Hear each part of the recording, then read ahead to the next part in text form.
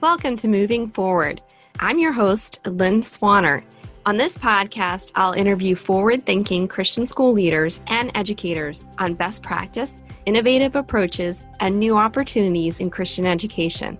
On today's podcast, I interviewed Tim Greener, Superintendent of the Christian Academy of Louisville School System, as he discusses the concept of creating schools within a school as a way to meet students' unique interests and learning needs, and to grow school enrollment and better engage the community in the process.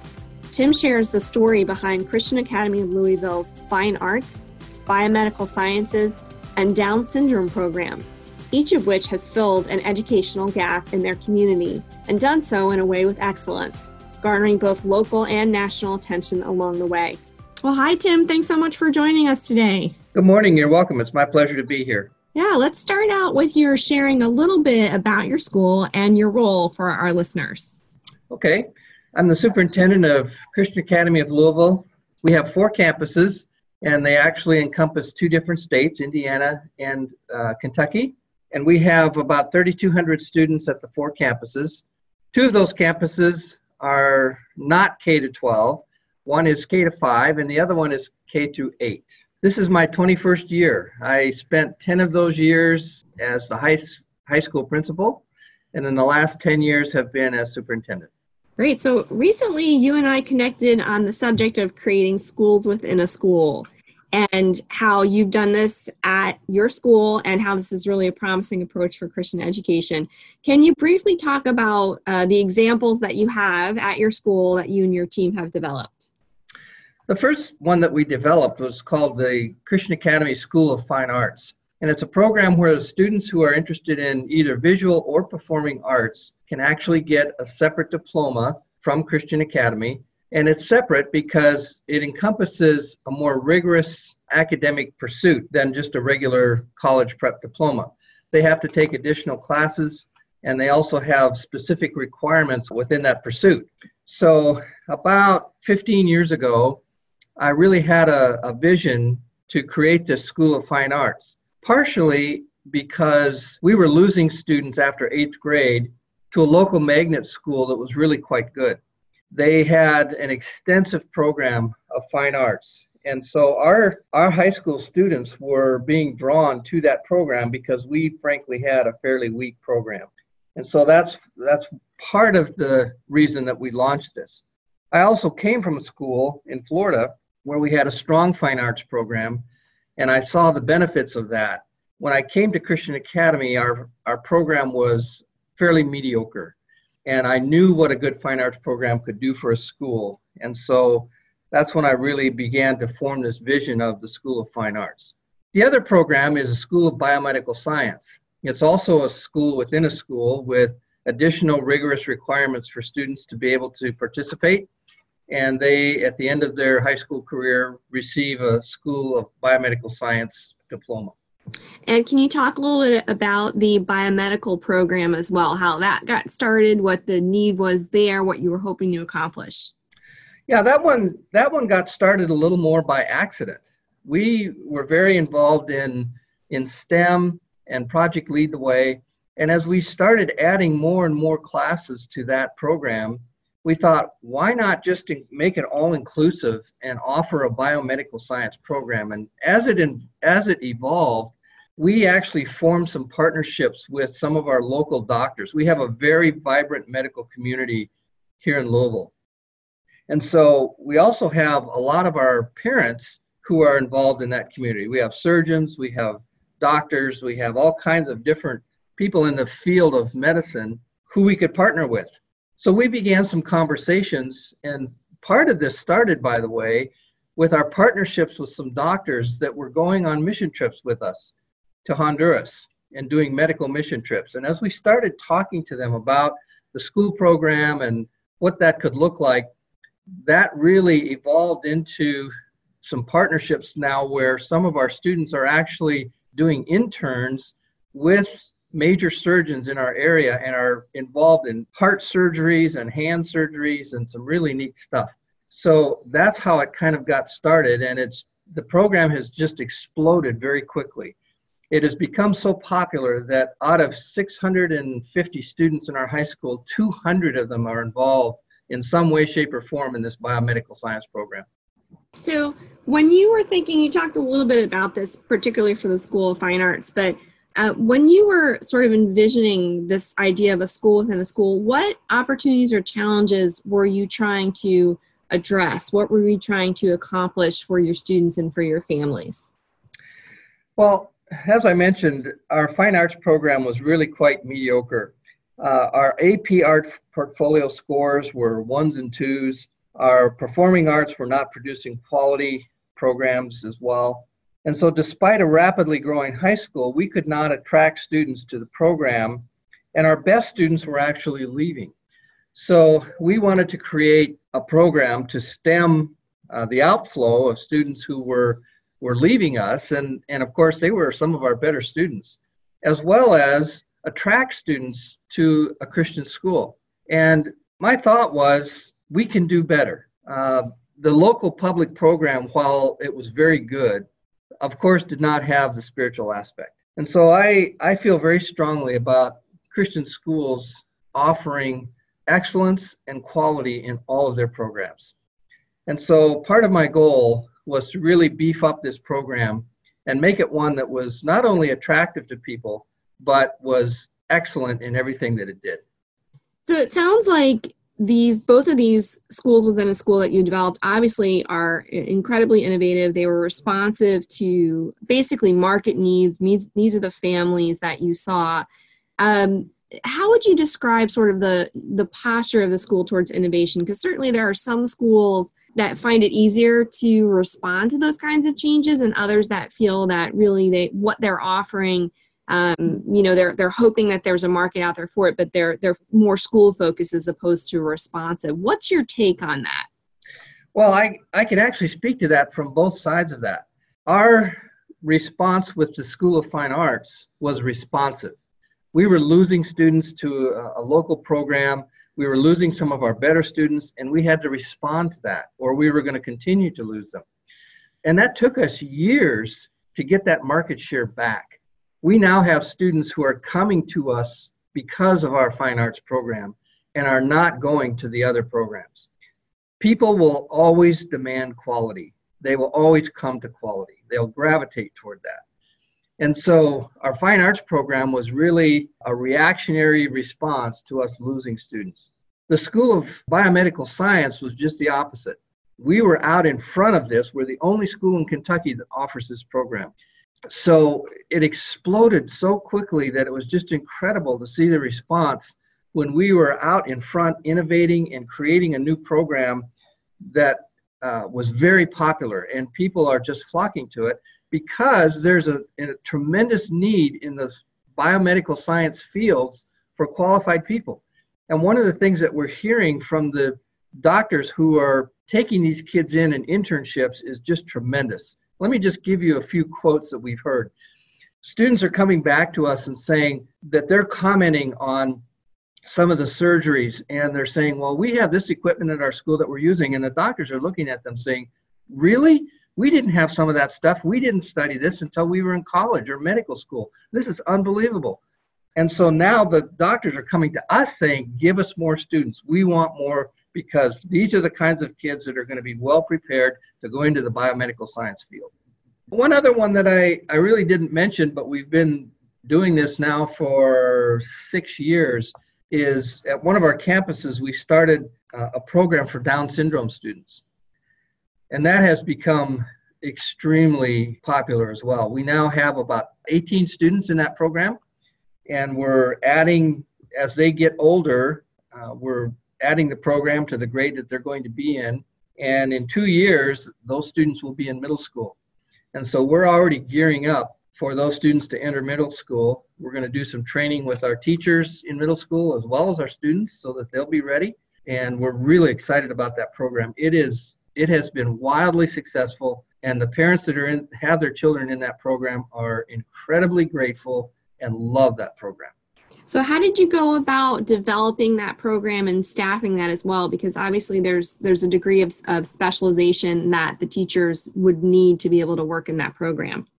Yes, we we actually spent 2 full years researching how to do this, because that's not a program that you can just jump into, well, we thought of it this spring and we're going to do it this fall. You mentioned rightly so that it's specialized needs for staff. There are specialized needs for equipment and occupational therapists and speech therapists, and you have to figure out how you're going to incorporate that into your program. But we have a Down syndrome of Louisville that has a very, very robust program. There are over 1,000 students in Louisville under the age of 18 that have Down syndrome. And we found out through our research that the public schools really do not do a very adequate job of dealing with those students. They say that they practice inclusion, but they really don't. And the parents are just in tears over what their children are experiencing in public school. So we incorporated the director from the Down syndrome of Louisville to help us get our program up and running. And she was very supportive. She was incredibly positive and in fact invited all of her parents to an open house at our school when we began to open it. But we spent 2 full years doing our homework and research before we actually started the program. Great. So what would you say to schools who maybe want to get started with this but don't necessarily have the financial resources? How could they get potentially creative in launching something like this? Either program, or maybe there's a different program that they would be interested in, but it's going to require an investment of funds. One of the things that we're finding out is that there is a huge untapped resource within our community. We have really not taken advantage of the resources that are available and the partnerships that people are very willing to partner with us on. For instance, some of the medical community are coming forward, and some of the large corporations are saying, yes, we will fund this for you, or we will get behind you and we will create these internships for free. So we're finding that the community resources are really there, but you have to get out there and seek them out. Let me give you another example that we're getting ready to launch. There's a huge need for people now in the trades. And what we found is that if we wanted to start a trade school here at our school, it would be incredibly expensive to purchase all the equipment, even more so than the biomedical science program, as well as a huge demand for space. So one of the things that we're in the process of doing right now is sitting down with some tradespeople and saying, we would like to create internships for students who may not necessarily want to go into college, but we have some really sharp young people that are interested in plumbing and electric and carpentry and some of those kinds of fields that have such shortages right now. And we're finding a very enthusiastic response from them because they're having a hard time finding people who want to work and work hard. Yeah, so it sounds like, as you said, Christian schools are really going to have to start thinking about how to engage with the community. I think sometimes schools, for whatever the reason, and this is true of any school, Christian or not, can sometimes be sort of islands unto themselves, but it sounds like you've really been intentional in breaking down those walls and going beyond the limitations, both physical and otherwise, of the school. The same thing has happened with lots of our other needs. Even within the fine arts program, we need expensive instruments, or we need equipment in our science labs.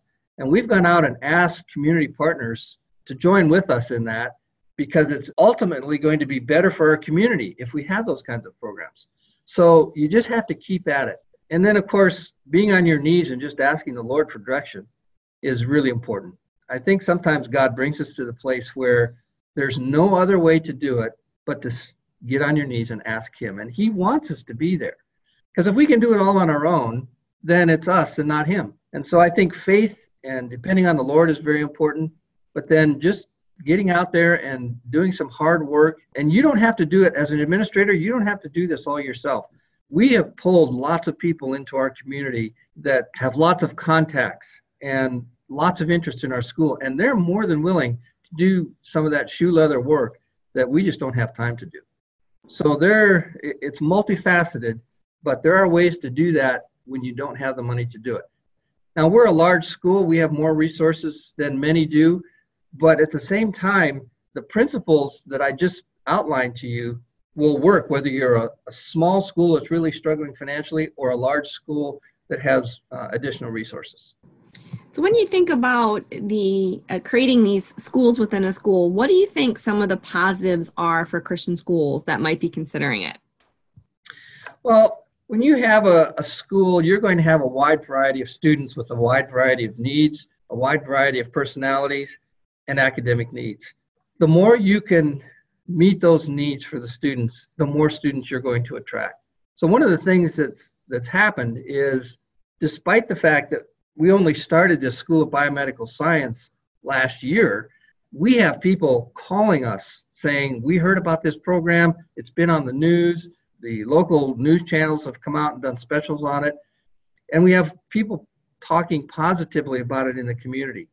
So it really ministers to a niche of students that may not be able to find something like this anywhere else. And the more you can do that, the more students you're going to attract to your school. You know, if we have listeners who are considering developing a school within a school, or maybe they've never thought about it, but their interest is now piqued, what would be the first couple of steps that you would recommend for a school that would be new to this concept to take? How can they get started thinking about this approach?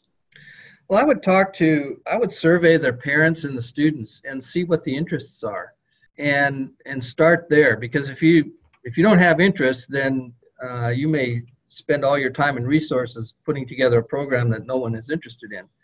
So I would start with that and see what people are interested in. And then after you do that, then put together a committee that's going to start developing the program and pull people in that have some expertise in the area that you're thinking of starting. That has been so helpful to us. When in all three of the programs that I outlined, we brought in experts from the community to help us develop this program. And that really helped us. I think from a time perspective, it helped us jump ahead significantly. Whereas if we had just been trying to brainstorm on our own, it would have taken significantly longer. And I think we would have made more mistakes had we not included some of those people in the process. Oftentimes, you'll have parents within your school that can provide that community resource. You'll have an expert in music or in art or the biomedical stuff. For instance, when we were developing the School of Fine Arts, we had as one of our parents, the Louisville Orchestra head violinist was a parent at our school. And so he was very helpful in sitting down and talking with us about what we should be looking at in terms of excellence in the programs and where to start and what to include and the kind of staff we would need. So that was very helpful. If schools are interested in doing these kinds of programs or need help getting them started, quite often as a school, we will host people to come in and look at programs, academic, spiritual, School of Fine Arts, School of Biomedical Science, and we are more than happy to help other Christian schools if they are interested in doing that. Great. Well, thank you so much, Tim. I know we'll provide your contact information in our podcast notes, and we just really appreciate your coming and joining us today. So thanks so much. It's been my pleasure. Thanks, Lynn. And for our listeners, thanks for joining us today as well. Please be sure to check the notes on this podcast for additional resources and references related to today's conversation. Podcast notes can always be found on the ACSI blog at blog.acsi.org. If you enjoyed this podcast, please subscribe to the blog again at blog.acsi.org, or you can also subscribe on iTunes. While you're there, rate or review the show and spread the word on social media. Thanks for all that you do to move Christian education forward.